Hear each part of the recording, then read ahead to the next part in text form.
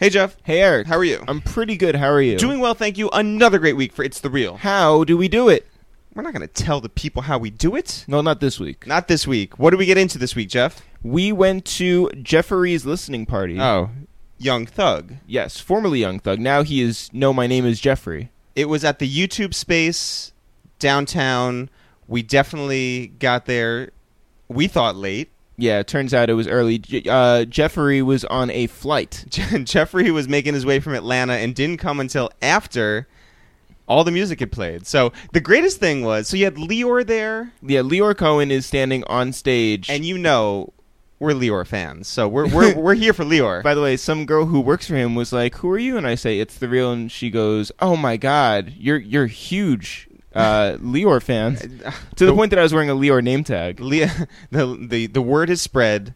It's the Real. Big Leor fans. We're there for Leor. We're there to see him conduct an interview with Young Thug. Problem is, he's not much of an interviewer. Well, no. And yeah, also, sorry. Problem is, Young Thug's not even there. Yeah, Young Thug also not a great answerer, I guess. Well, yeah, you know. All that. So before Thug even got there, Kevin Liles was on stage and acting like it was like a 1979 disco. It was unbelievable, like queuing up the music, pointing to people, getting everyone riled up, going. Here we go. It was Hit an experience. So eventually Thug showed up, Jeffrey showed up, whatever his name is, he showed up. Mm-hmm. And, a lot of questions for him from Leor. Very generic. I did like how it was streaming worldwide, and Leor points to a big monitor and says, "We're getting questions from Iceland. We're getting questions from France. We're getting questions from Denmark. But we're not going to acknowledge any of them. Thug, when are your concert tickets going on sale?" And Young Thug said, So, also this week, we went to 2 parties for the now 21-year-old Justine Skye. And if people don't know who Justine Skye is, she is an R&B singer. Mm-hmm. We've had her on the podcast. She's signed to Rock Nation. She's managed by Lenny S. She's best friends with, like, several Kardashians. And, like, Jaden Smith, right? You've Yeah. seen her. And, like all 21-year-olds, she's into parties, and she's into birthday parties, and we went to 2 of them. And ever since she was on this podcast, you've had this... Well, it's not only her. Like, so I have a few favorite things to do on social networks. Okay. One of them is that if you write something spammy, like, check out my mixtape on one of my friends' Instagrams, I'm going to copy and paste it and write the same thing underneath it. Yeah. The other thing I like to do is on Twitter, if someone sends a subliminal at like a diss at somebody. Yep. Without, like, naming any names. Yes. I like to respond to every single one and say, "Is this about me?" And the answer really is no. Is no, it's not. But I like doing it. So Justine Skye, her Twitter feed is all subs. Listen, every single message is a sub. She's a 21-year-old girl who's, every week she's going through it, right? Yeah, so, like, she's either talking about a guy she likes and he's disinterested, or she's talking about bad friends or anything, and every single message... She could be saying, like, this sandwich was terrible. And every single thing I say, "Is this about me?" Is this about me? And does she ever answer? No. No, okay. So I think it's a really good bit. So Justine is somebody who we've seen out a bunch. Her publicist is one of our best friends, and it's not unusual for us to run into Justine, but you have this thing hanging over your head. At a certain point, I was like, I'm significantly older than she is. At a certain point, I'm like, maybe this is, like, sort of creepy. Like, for me to just keep saying, "Is this about me?" Like on Twitter, where she doesn't get the tone of the voice. Well, also, she's never responded. No, so never, who ever, knows? ever. I'm just the creep who says, "Is this about me?" Is this about me? So she never responds. One of those times when we hung out with her, we're at this club, and you kept such a distance. It was like there was a force field that you were like, "I don't want to get near her because I don't want her to be like, hey, you creep." Yeah. Get out of my mentions, and no, it's not about you, and nothing's about you, and nah. So finally, we go to her birthday party this week. And, it was a star-studded affair. Fabulous. Khaled. And we walk in, and Justine walks over to me. This is it. And says, "It's not about you, okay?" To which I said, "It is about me." She knows. She knows. Nah, for real, for real. Shout out to Justine Skye. Happy birthday to her. Nah, for real, For real. Jeff, this week on A Waste of Time, we have Zaytoven. Zaytoven, the Atlanta producer by way of the Bay, by way of Germany. I think he lived in San Diego for a little bit. Really great guy. Interesting story. You know his music from... Gucci Mane. Yep. Future. Yeah. Like, anybody who has ever stepped foot in Atlanta who is... They better know Zaytoven. Everybody knows Zaytoven. Let's get into this episode. When do you think? Right now. Yo, what up? It's Eric, a.k.a. Word on Road, a.k.a. Stop. Yo, what up? It's Jeff, a.k.a. Too Much Sauce, a.k.a. Swimming in Gravy. What? Oh, I didn't know that was the intro. I didn't know. Let's do that over. I didn't know that. I didn't know that. You took my line, though. Too Much Sauce. That's my line. Oh, shit. Oh, no. All right, one more time? Yeah. All right. Yo, what up? It's Eric, a.k.a. Word on Road, a.k.a. Stop. Yo, what up? It's Jeff, a.k.a. Too Much Sauce, a.k.a. Swimming in Gravy. Yo, what up, man? It's Mr. Funky Fingers, a.k.a. 88 Keys, a.k.a. Mr. Too Much Sauce, checking in. What it do? Yeah, and this is A Waste of Time with It's the Real. Zay, what's happening? Oh, man, I'm coolin', man. Feeling good. Welcome to New York. Thank you, man. Welcome to the Upper West Side specifically. Yeah. That's what's up. And the craziest thing is that when you came in here, you noticed that we had Blackmagic cameras in our apartment. And if people are listening, if they're only listening to this podcast, They're missing out. they're by far missing out. Yeah. You need to experience this through the lens You're of right. 3 Blackmagic cameras. You're right. I mean, I'm sure you're used to cameras all the time. Yeah, it's like you right here, right here in the face of it. It's live and direct That's with these right. cameras. You can see the sunglasses that Zay is wearing. You can see the dad hats that are made specifically for Gucci Mane. the Gucci, legend man. Yeah. Gucci, Gucci, man, yeah. from our friends over at Atlantic Records. If you're not watching this, you're missing out. Yeah. Definitely. But we're so happy to have you here. I'm glad to be here. We've heard amazing things. We've seen interviews that you've done. We've heard amazing things from our friend Miss Info, who interviewed you already. The first thing we want to talk about is you have a past as a barber. Yes. When did you start cutting hair? I started cutting hair when my brothers were old enough to get haircuts. Like, that was something. Like from birth? Well, not when they start getting, like, me and my brothers are like 4 years apart. Then the other one we 8 years apart. So I know when my brother had to be 8, and I was old enough to play with the clippers, I started cutting his hair. Well, is that like sort of like trial and error? Trial and error, yeah, because I didn't know what I was doing. I was just messing his head up. But that's something you want to do. When you got younger brothers, you can experiment. Well, yeah. I hope you perfected it at a certain point. I had it after a while. It took me till I got to high school and started cutting my friends. Then I perfected it. Were you good with the clippers and with scissors? Well, I didn't really use scissors like that. I started messing with the clippers once I learned how to do the fade. When I got my fade down, it's like I was in the game. I never really used clippers that much. Scissors that much. Do you follow Rick Ross on Snapchat? Not Snap. No, I okay, don't. because he has a friend of his whose name is Slab, and it's his buddy who he takes everywhere. Memphis or Miami or Atlanta, wherever, and he is seemingly just a friend. And by the way, Slab takes over on his Snapchat, and it's called He's a star. Slab Reporting Live. Yeah, but.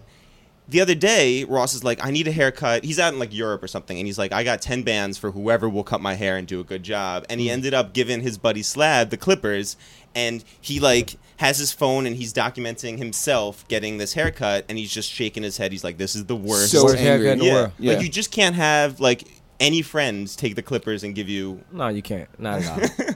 Not when you care about how you look. Have you given yourself haircuts? Yes, I used to do it all the time. I used to mess my head up all the time. Oh. Yeah, but that's how you learn. Shouts to Yachty for that. You want to talk about where you get your haircut? I get my haircut at a place that also sells gold, so shouts to them. New York City rent is a bitch.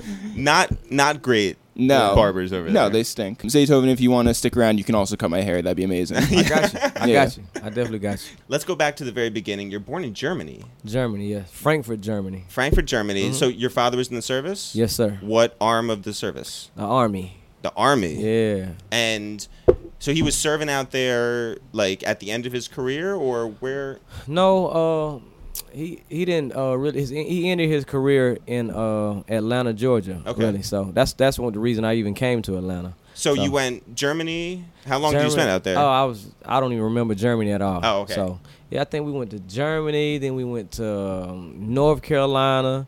Then we went to Columbus, Georgia. Then we went to California. Like San Diego, San Francisco. Then we went to Atlanta. Where's the longest place that you stayed? The longest, I'd have to be Atlanta now, because now you're an adult. Yeah, now I'm an adult. But the other places, 4 or 5 years is the max I spent. And all. How do you keep friends? Isn't that like tough to keep like moving?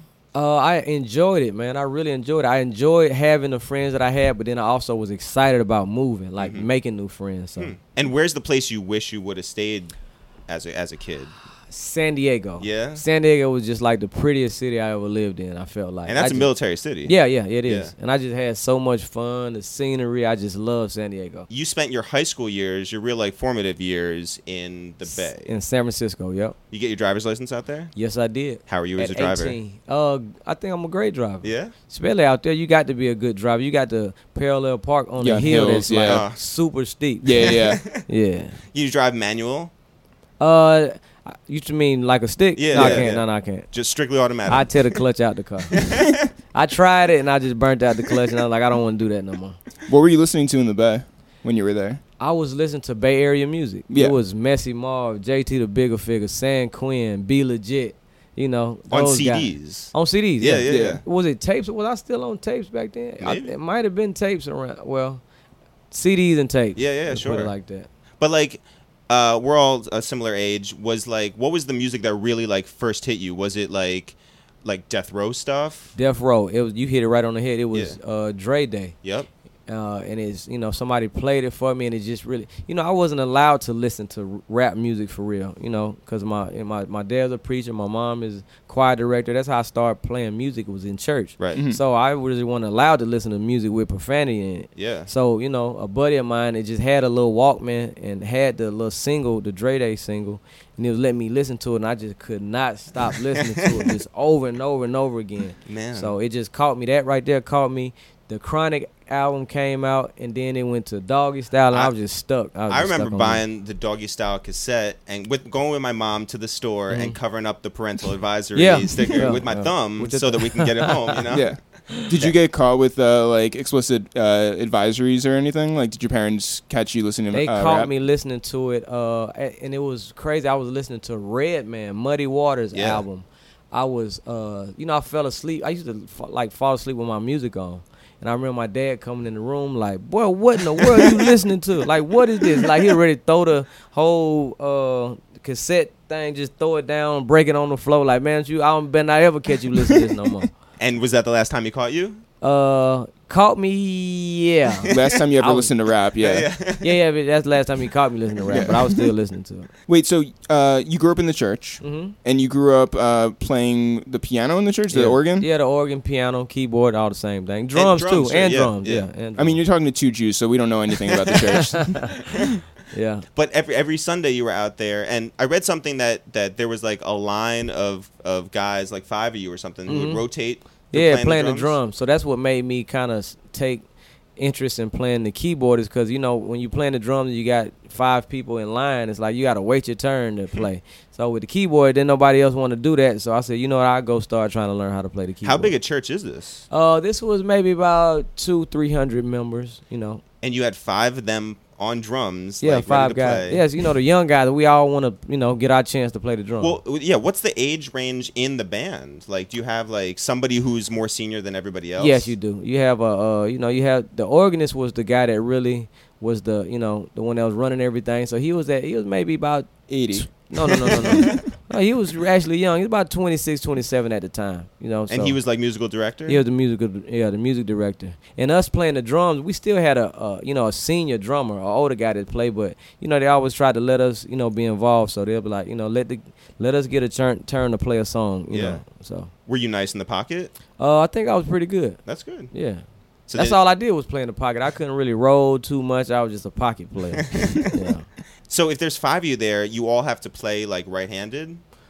Well, I think everybody was right-handed. Okay, yeah. Thank God. Yeah, I know. It would suck for the left-handed guy. Yeah. So you switched over to playing the organ. And can you play any other instruments there, like bass or? Not really. I started messing around with the bass, but it wasn't that interesting to me. I started trying to play with it, but once I got into that organ and playing the keys, it's like I was just zoned in on that. Right. Yeah. I read somewhere that you still play every Sunday. Every Sunday. Every Sunday. Every Sunday. Are you the musical director? I now? am the You music. should be. Yeah, I am. Is everybody right-handed? Yeah, everybody right-handed. Yeah. Better be. Do you play on one of those? Have you played in a church with like one of those like giant organs where the pipes just like go like forever? I've been to churches where they had the pipes in it, but I never played them because I wouldn't even know how to make that sound good. Does any of that translate to playing like in a band at school? Played in a band at school, and I didn't. The funny thing is I couldn't read. I couldn't read music. Like in a band, when you play in a band, you got to learn how to read music. Sure. Right. But I was so advanced at playing by ear and listening to music and playing it where, I couldn't dumb down and learn how to read music. So I was so good that they just let me still play in the band. What instrument? I played the drums, and then they added keyboard just for out of nowhere. The school I was going to was kind of like, I would say ghetto. Mm-hmm. You know what I mean? So it's like we just going to add pieces. You can play the keyboard. Okay, add this on top of that. And, we're just putting stuff together. So. Marching band, concert band? What were you in? Jazz band? It was a jazz band, and it supposed to have been a marching band, but we didn't march nowhere. No. We just, stayed there and played. Well, I played drums in marching band. Jeff played... trumpet, and then they were like, yeah, you can play baritone horn, which is like not a cool... And you played. Yeah, girls don't like love the baritone horn. That's not like what the baritone horn's known for. Yeah. But yeah, no, I didn't play. No, but you walked around in marching bands. Yeah, I like to walk. I didn't like to play. And faked playing. Yeah. Fake playing. Oh, Yeah. okay. You just get through the parade and that was it. Yeah, Yeah. I liked getting from point A to point B. And actually, well, did your march? Well, you didn't march, but did you still play in the stands at like basketball games and football games? That's how I got noticed in being a producer. Really? A guy by the name of JT, the bigger figure, came to the football games and saw me playing. It's like, hey man, I got to get you in the studio. Like, I want to bring you to my house and to the studio. You specifically? Yeah, me. Yeah. Specifically. So not the trumpet players. It was me, and it was just because in doing breaks or intermissions, I might start playing a song that come on the radio or something. Just messing around. Right. And I think he kind of overheard that and said, "Hey man, let me talk to you. Let me bring you to the studio." Well, that's actually kind of interesting because there's somewhat of a parallel now in Atlanta with Sir Foster, who plays the organ at the Hawks games. Mm-hmm. Have you met him or? I haven't met him, but I remember him playing Bricks by Gucci Mane. Yeah. At one game I was at. So. Oh, you were there? I was there, yeah. And we were just like, that's... I was just, it was weird. I was like, man, who playing that? Yeah. That's pretty wild. It is. Because, not many stadiums have live organ players anymore. Right. Like, Yankee Stadium does. I think Citi Field where the Mets play. Mm-hmm. So the Madison Square Garden might, but the Hawks, like Sir Foster, became like a celebrity, like down there. You interviewed him. I did interview him for Billboard, I think. Yeah. Yeah. And nice guy, and like it's so funny how that really like took off. It's real funny. And you, I'm sure you appreciate that. I definitely appreciate it. Definitely. Yeah, do you get like an ASCAP check for him playing Bricks? You know what? I haven't. Maybe I need to look in there and see. Or you need to find Sir I just Foster. look at the money and go cash the check. I don't really see where all this is coming from. So JT, the bigger figure, notices you, and are you like, cool? Yeah. Is that your first studio session? Yeah, I was young. I was like, yeah, I'm with it. And so I go in there and learn how to play the equipment. He'll show me how to work the equipment and be like, okay, here, you know how to make a beat or whatever. So I'm finna go and I'll be back in a few hours. So it's like toys to me.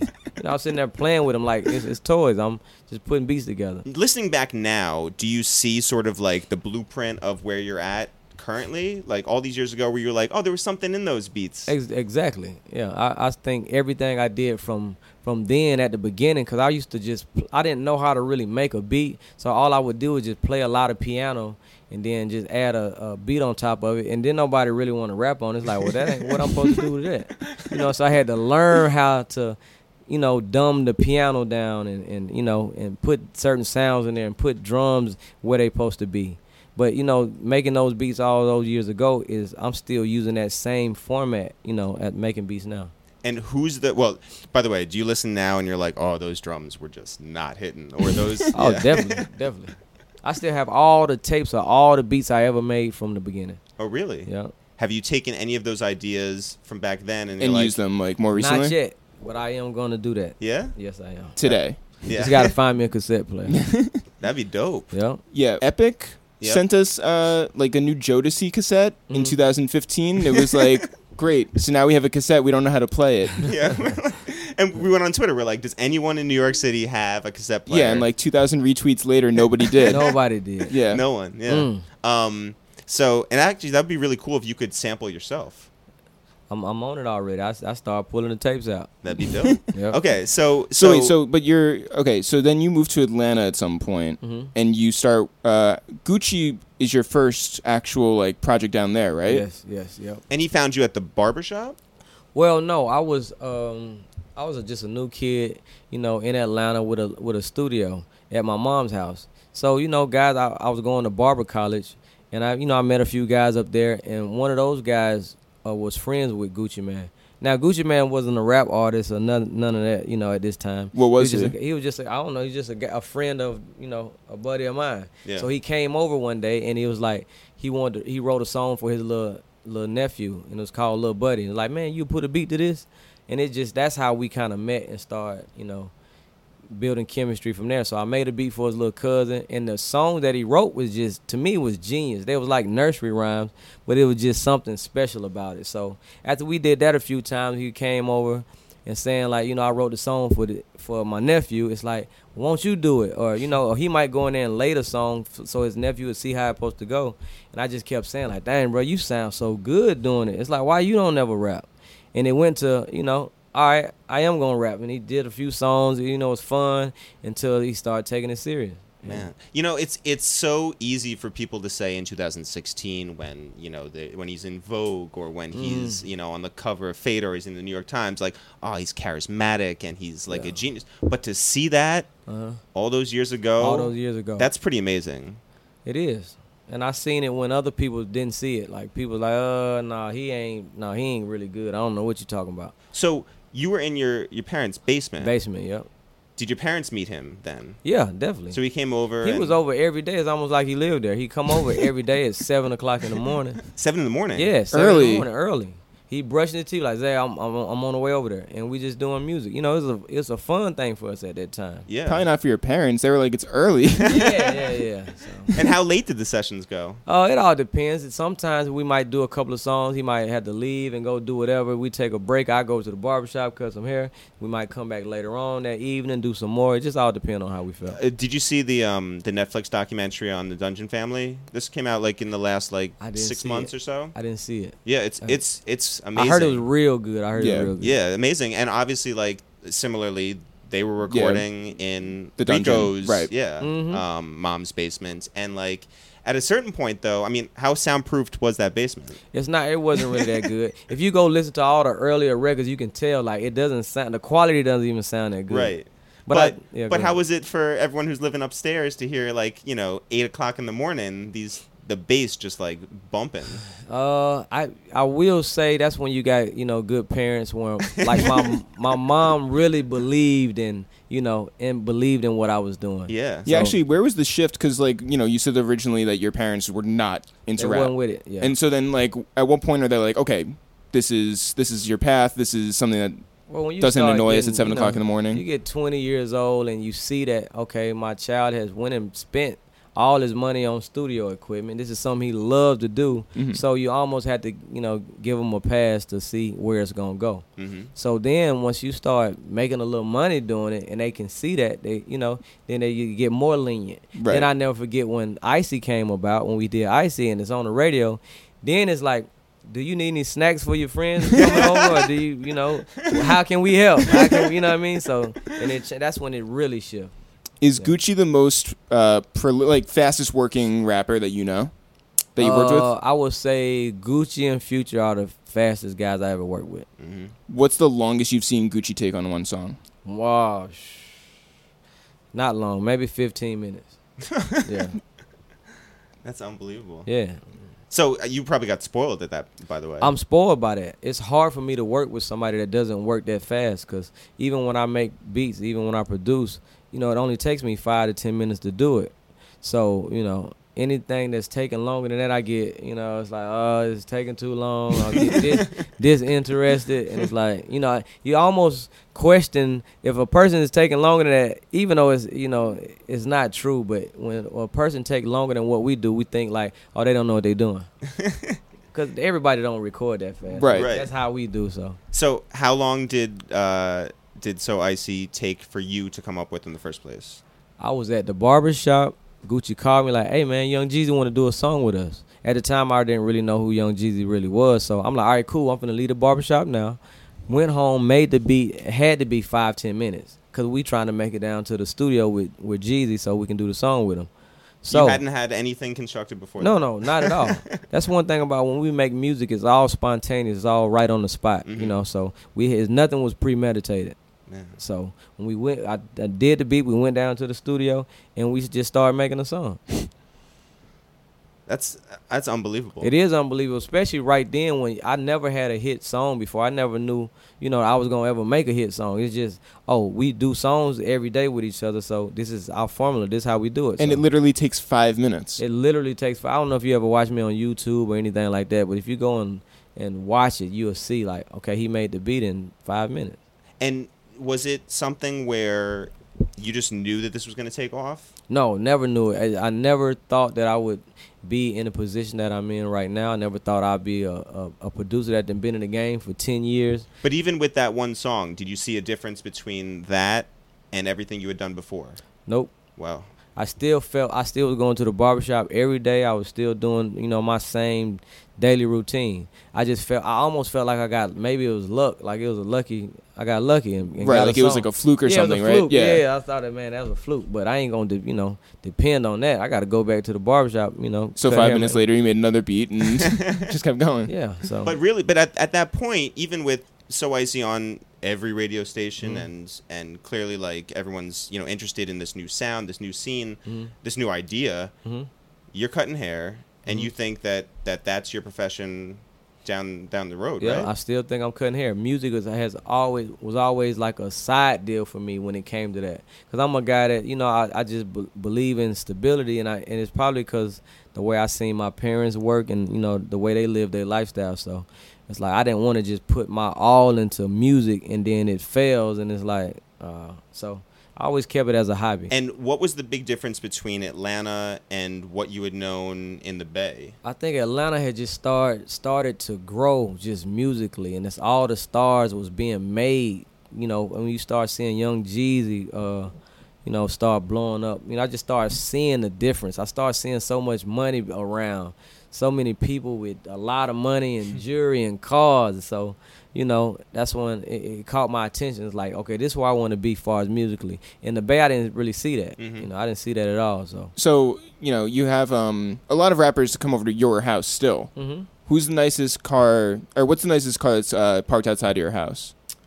That somebody else drives? Yeah. Oh, sorry. I mean, it's all nice cars, man. You got, it's always Ferraris and Bentleys and Maybachs and, Lamborghinis. Is it just like on the street?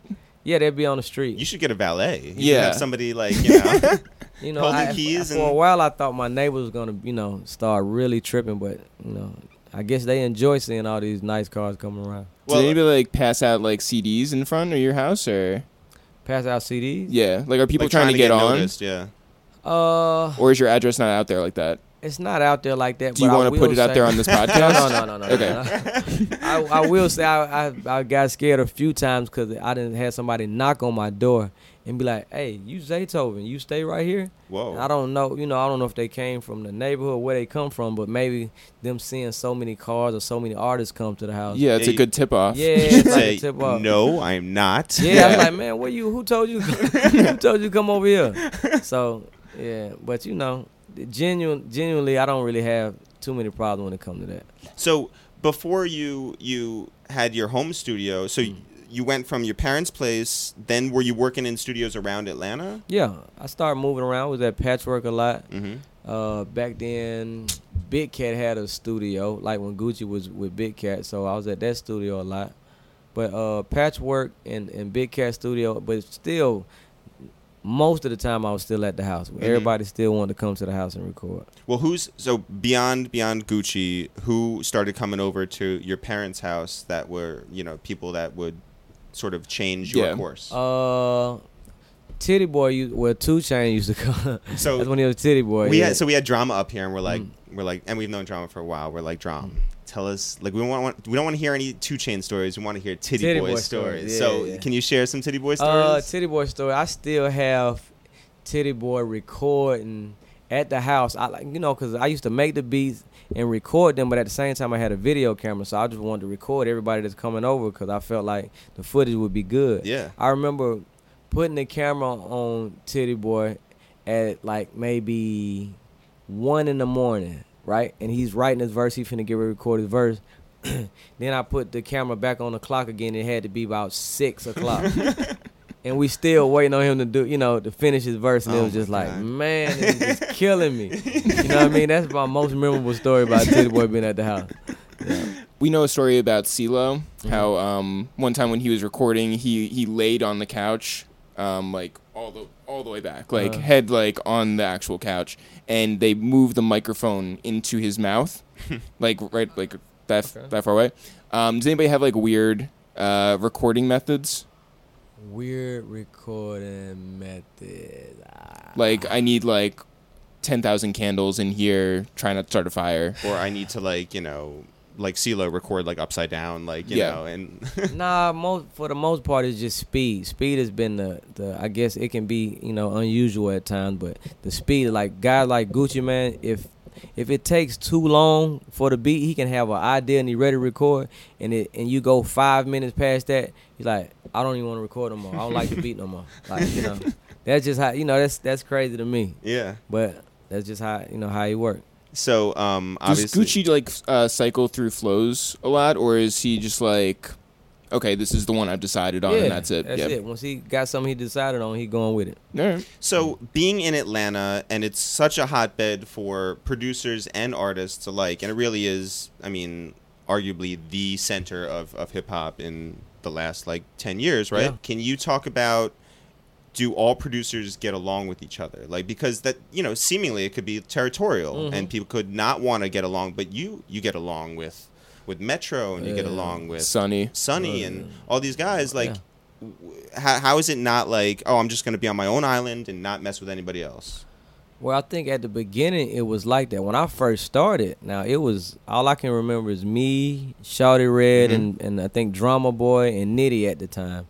That's all I can remember. And we didn't work with each other, Did you run into each other? Yeah, we ran into each other all the time, and we had respect for each other, and and we like, we say we like each other music and all that. But you didn't mean it. But it's like, we really just competitive. Like, I really need to go harder than him, so we watching each other moves.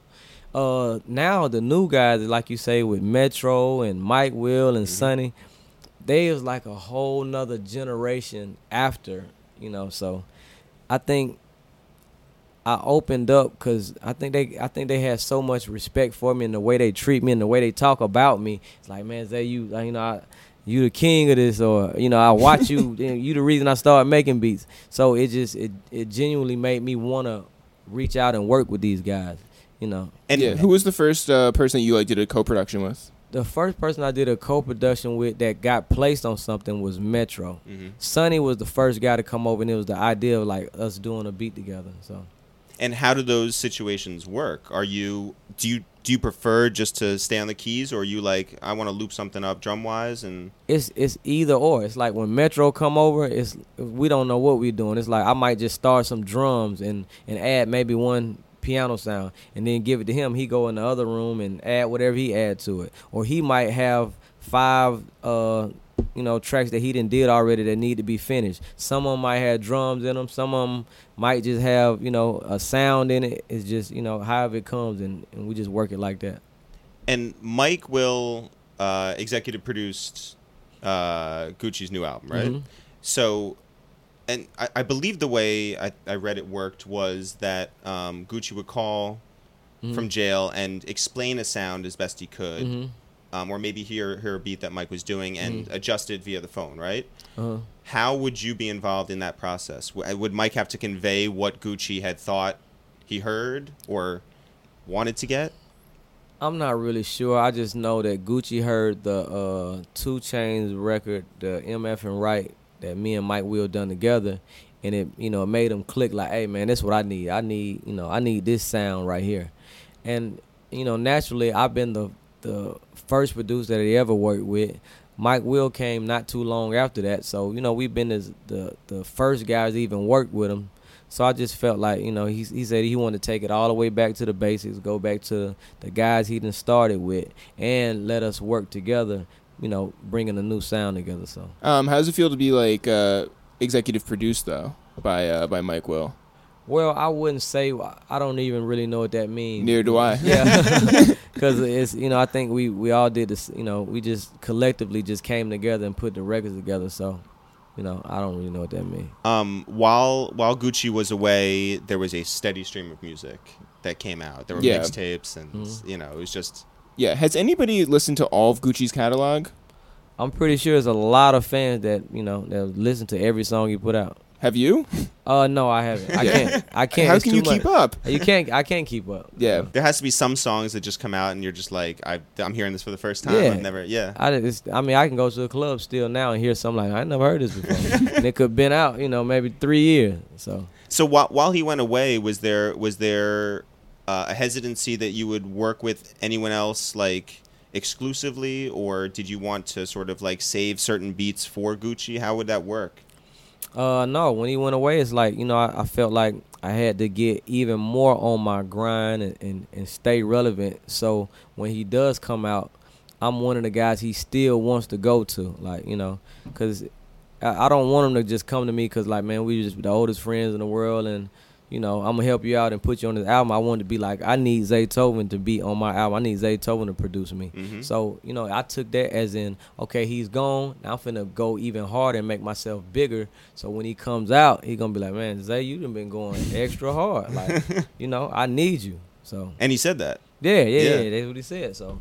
I love On Way Back, which might be my favorite track on the new album. I love how he says, and I think he really means it, really that does. he'd rather rap on your track than a Dre track.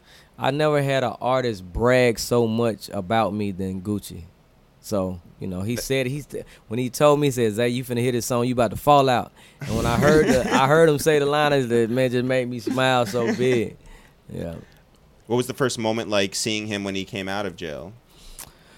Well, you gotta, keep in mind that we have done this over and over again. Right. So it was the same thing. We was happy to see each other. We hug, we smile, we laughing, joking. And then it's right back to work. Were you surprised at how he looked? No, not at all. Because, I done seen Gucci before he got big. I done seen him when he been smaller than what he is. I done seen him, when he had hair standing on top of his head, when he had a big old beard. So, I wasn't surprised because I know Gucci, if he's gone for that amount of time, he's going to change his look. He want to do something that's going to make everybody just be like, ooh, you seen Gucci, man? So, how could you be sure it was actually him? Did you test him? No, no. I was talking to him, weeks and months before he got out. So I'm talking to the same guy. I know it's the same guy. Or so you think? Yeah. So you saying it could be a clone? It could. I mean, listen, he's acknowledged it as such. Can you talk about the big concert that they did down at the Fox Theater to celebrate Gucci being home? That was big, man. That was so big for me and him. We talked right before the show had went on. He was like, Zay, this is just so big for us right here. Because I think we created a certain genre of music. Not just saying we created trap music, but the way, our trap music sound is what, everybody's mimicking, right now, and everybody that's trying to be a part of. So it was so big for us to sell out, for him to sell out the Fox Theater. Atlanta. It was just like, man, we never thought that. We never seen that coming. So, and I mean, everybody was there. Everyone was there. Everybody was there. Dolph drove in. Yeah. From Memphis. Yeah. What was it, like a green Lambo or like a blue one or something like? No, I think it was a blue Ferrari. Oh, I'm colorblind. So close. Yeah. Yeah. But the appearance that made us most happy, and I think from what we hear, made the crowd most happy. Above Drake, above Future, above anybody else. OJ the Juice. OJ the Juice. Hey. Yeah. And we fought so hard. I said, man, OJ the Juice Man has to be in this concert. And got the biggest ovation. He did, he did. Because that's what people want to see. If you talking about Gucci Man, you want to see the guys that help, that whole sound blossom. And that was Zaytoven and OJ. And do we understand correct that you guys are working on a full length together? Yes, we are. Ooh.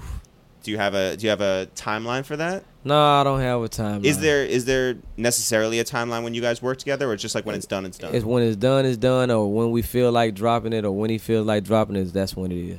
And what can you say about your relationship with OJ, especially with a song like Make the Trap Say Hey?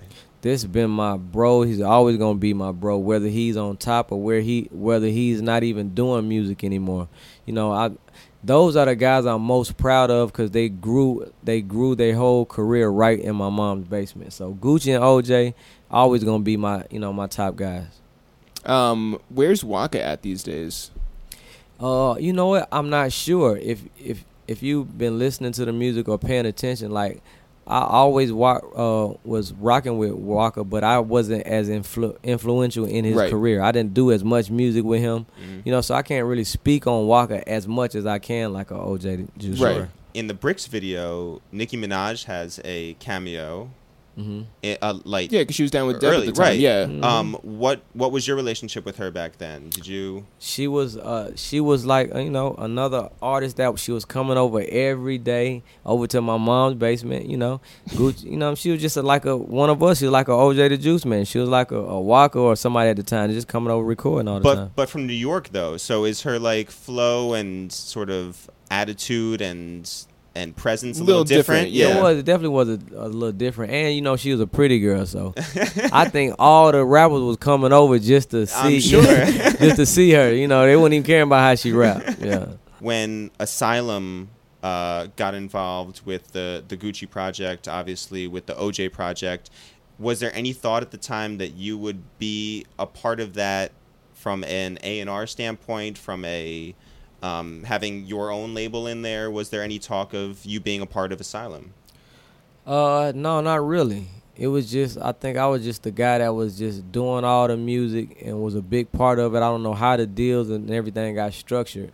So, I didn't really get a lot of info on what was really going on. It was just like, okay, Zaytoven doing all the music, and Gucci and OJ, we doing a deal over here with them, so. But like, if you look at like what Mike Will has done over at Interscope and with Ray Shremmerd and like everything that he touches under his umbrella, is there any thought that maybe you'd want to have your own situation where you can grow an artist and get credit for it fully? I thought about that all the time, and I always felt like, man, this is what I need to do. I need to do this now. This is the next level. This is what I want to do. But then I always have, drawbacks where it's like, well, I don't want to fully commit to that. Maybe I don't want to really have my own artist as much because it's more babysitting. You're more responsible for this person's career and everything. I kind of like working with the artist the way I do now, where I can still work with the guys, all the new guys that's coming out. I can still do so much with Futures, do so much with Gucci, or still be so much part of 21 Savage or Lil Uzi Vert, or all these guys, without really having to wrap my mind around these my artists right here. I got to make sure they do this. I got to make sure they blow up. I got to make sure they single goes gold or whatever. So I'm still fighting with it. What would you say? What song are you most proud of? It's a lot of songs I'm really proud of. There's a lot of songs you've made. Yeah, it's a lot of songs that really I'm just But really like, winning a Grammy, like, is that like a thing for you, or is it just like, yeah? It didn't really make me feel a certain way. It's good, I can use it as a conversation piece. Like, man, Like, I did a number one song. I got a Grammy with Usher. What I mean? Where does it sit, by the way? Just in the basement. In the basement with all my, plaques and pictures and. That's like a light stunt. Yeah. It's like in the basement with everything else. Yeah. It keeps the door open. Yeah, it keeps the door open. Yeah. But it doesn't mean as much to me as a Icy or Versace. Right. You know, it doesn't mean as much to me. I'm sure it means more to go to a Hawks game and hear Sir Exactly. Foster playing bricks on Did the... Versace send you a bunch of Versace after that song came out? No, I actually went to the store and said, man, let me get a free shirt or a pair of shoes. They're like, nah, we can't do that. Nothing? What? But we love the song. Yeah. You were like, great, thank you. That doesn't do me any good when I want to like go out. Like, Yeah. Did you get more phone calls after the Grammy happened, or? Well, no, I didn't, because I don't think anybody even really knew that I even did the Usher, or even I don't even know if they even cared as much. Really? I was so known for being like the trap king of making beats that it's like anybody really paid the Usher that much attention. Are there any genres or parts of genres that you'd like to work with? Like, do you want to go like that R&B route and change it up? Do you want to work outside of... Right. Do you want to work with like Good Charlotte? I don't even know who Good Charlotte is, but what I have realized is, I did the Fall Out Boys remix album Right. that came out not too long ago, close to a year ago. Right. And what I'm finding out, even the other genres of music that I do want to get into, whether it's R&B or pop, they're now coming to our world. They started to come to the trap world now, so it allows me to still be who I am. It still allows me to be the Zaytoven and let, kind of wait it out and let them come to me. Because now, like when Usher called me, for a track, or somebody called me Big, that's our R&B guy, they say, send me the beats that you send in Future and Migos and Gucci. They don't want this big R&B sounding music no more. They want the music that we're doing, that's making the kids' ears turn up. So Yeah. By the way, Good Charlotte is very much like Fall Out Boy, so weirdly on point. Okay, we on point. Yeah, we on point. Wait, what was the conversation like with Fall Out Boy? Nothing. I was almost scared when they called me, like, yeah, we want Zaytoven to be on this project. And I'm like, well, I don't know their music. I don't even make that type of music. I'm like, what y'all want? Why y'all want to do something with me? Why did they want to? Well, they wanted this trap. They wanted the sound that I was already doing, but they wanted to put Fall Out Boys on that. But like, was there any like specific song that they were just like, oh, well, this is like? No, what I did is I redid Irresistible and was it Twin Skeletons? I think that's the name of it. So and they was just like, we want to redo these songs, but we want you to do it in your way. So that's dope. It is dope. Have you ever taken an artist to church? Yes, yeah, all the time. Yeah? Yeah, they didn't came to choir rehearsal. They didn't, came in and sat in church. Gucci didn't came into church before. Really? Yeah. Like to sit in with you, or to sit like in the pews or something? They sit in the pews. Oh, okay. They just came. They're there to find God, Eric. I don't know I don't know if there was anybody who you decided to like. Walkthrough. Yeah, no, have a feature like How awesome would that be? It'd be like, on a Sunday, it'd be like your own sort of summer jam. Yeah. Oh, see, this is a good idea. How do we make this happen? I'm saying, bring Usher to church on Sunday. Yeah. That should be what you would do. Well, Usher goes to a lot bigger competing church? A mega church? A mega church already, so.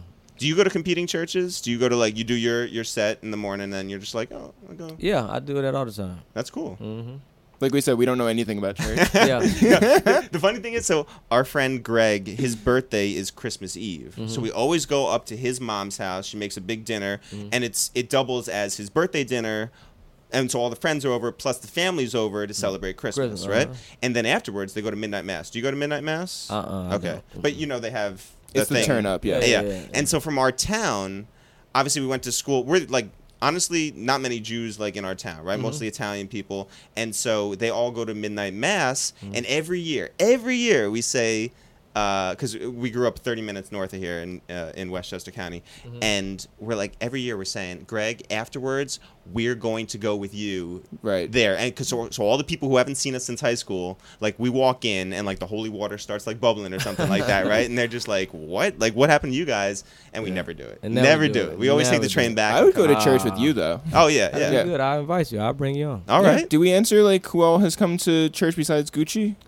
Other guys like the guy Young LA when he was Oh yeah. he was coming around a lot. So a lot of times there's somebody that's with me all the time. they might even get dropped off at the house. And so now they got to ride with me everywhere I go. So if I got to go to church or rehearsal or something, it's like, you in the car with me, so you got to come. Yeah. So, yeah. I just have to look up. Yeah, I knew I had a Young L.A. Ain't I? Yeah, of course. That was big song. That was Big an song. awesome Big song. Yeah. Okay.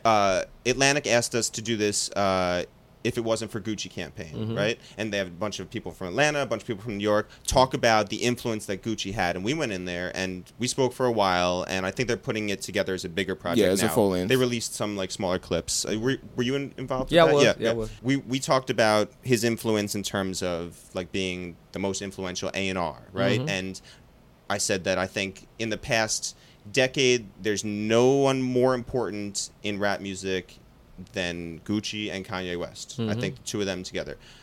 So clearly there's this family tree. You know, it starts with Gucci and then, or maybe it's like a pyramid. And it goes through, everyone who's been influenced by him. And you can see it in the Migos. Yeah, you can see it with Ray Shremmer and all these artists, right? Now that everyone is doing something Gucci-ish, would you say that, or can you see what the next sort of like derivation is? Can you see where it's going next? Not that you have to give everyone like your secrets, but can you see what the next step is?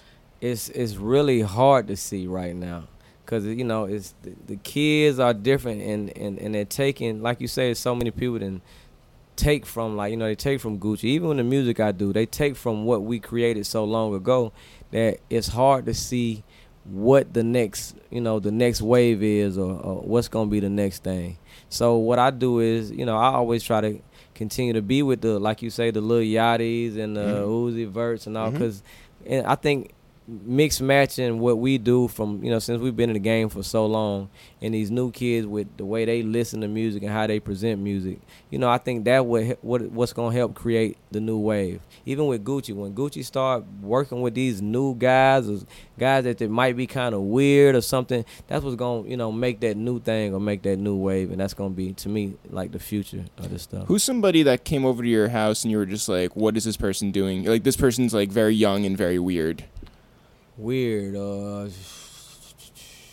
I haven't really rocked with a lot of weirdos, really. Like no, I mean, like, not like weird, like I don't trust this person. Yeah. Like, like, not the person who knocked on your door. Yeah, and was like, It's hey, like, Zaytoven live here. Musically. I'm talking about musically. Yeah. I haven't really, to me, there has been a lot of guys that's been weird to me.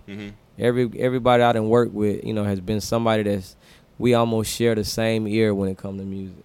So, but like, what about people who have come over who you've been like, okay, like, I don't know this person, and then like they've surprised you? The biggest surprise to me was Nicki Minaj. And, because she used to come over and we used to work. I used to work with her all the time. And it's like, okay, this cool. She can rap. She good. I didn't see her being the mega star that she is right now. So that's been the biggest surprise, I think. But that's okay because you saw Gucci before anybody else. I saw Gucci before everybody. I So, could see that. yeah. I could see that. Yeah. Well, we really appreciate you coming through. I appreciate y'all having me, man. Yeah. All right. We'll see you soon. We'll see you at church. Yeah. Thanks, everyone, for listening to this week's episode of A Waste of Time with It's The Real. Jeff, if people want to find out more about us, if people want to find out more about this podcast, if people want to find out more of the everyday goings-on of two Jews on the Upper West Side, where are they going to go? Church. Where else are they going to go? You can go to fullscreen.com/itsthereal to watch all of our episodes. You can also go to soundcloud.com/awasteoftime. Check out A Waste of Time with It's The Real on iTunes. Please. Any of them. You can go to twitter.com/itsthereal, Instagram, It's The Real, Facebook, It's The Real, Snapchat. Wait. Yep. That's right. It's The Real, and It's The Real Eric, because It's The Real was taken. But you want to know what? This podcast is not going to grow if it's just the two of us talking about everywhere you can find us on the internet. That's right. You can also tell a friend. And then that friend should go tell a friend. And that third friend should go rate us and subscribe on iTunes and leave a nice comment. Jeff, do you have a friend that you would like to tell? I have a few people who hit me up this week. Yeah. And said, hey, shout me out. And you said, what? I said report for Sam. That's right. Rezi Knight on Instagram. How do you spell that? BREZZY Knight with a K. Okay. He said you guys better shout out Memphis on the next podcast. Better shout out Memphis. Shout out to Memphis. Yeah, shout out Memphis. Wait, Memphis Bleak? Oh. Or Memphis, Tennessee. I don't know. All right, well, they should find out, get back to us. No, maybe we should rescind this shout out until we figure it out. You think we should take it back? Yeah, take it back. All right. Who else you want to shout out? I got hit up by a guy from Texas whose name is Michael Jackson. Wait. Yep, you heard that right. It's his birthday. Happy birthday to Michael Jackson. Yeah. Wow. He said that he wanted to shout out on the podcast. So Hey, listen, shout out to Michael Jackson. Spread the word, Mike. And then there was King of else. Pop. Yeah, for your birthday, do us a favor. I would like to shout out a bunch of people. You know, I like to commemorate people's birthdays. Justine Skye. I also want to shout out Shinsuke Ikeda had a birthday. Wow. David Cho had a birthday. Yep. Man, the birthdays we should mention.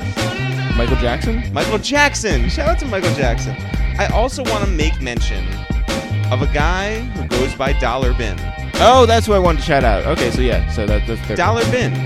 Just like it sounds. DOLLAR_BIN. Dollar Bin. I don't know what his real name is. maybe it is Dollar Bin. Who knows? Maybe it's Michael Jackson. I want to say, Dollar Bin was nice enough to say on Twitter, I swear you guys are the only podcast outro I listen to. On others, I just deleted. But you guys? Nah. Yo, it's the real king of the outros. Woo! Not so bad on the intros. Gotta be fair. Nah. Kind of good on the intros. I don't know. And those interviews, they'll do. Not for real. They'll for do. Real. No, but like, I think that we're killing the podcast game when it comes to outros. Outro Kings. Outro Kings. Can I just say we ran into Elliot Wilson at the Young Thug Jeffrey listening, and he was like, most fun interviews in hip-hop, that's what you guys are running with? And I was like, look. That's all we got. What else can we say? It's not like we're like the most credible interviews in hip-hop. It's the most fun interviews in hip-hop. Go run with that. People laugh at us. That's right. People laugh with us. Some people laugh at us. Shout out to everyone who's laughing at us, with us, or against us. Whatever it is, we're here doing it every week. Jeff, do you want to do this again next week? Not for real, for real. Not for real, for real.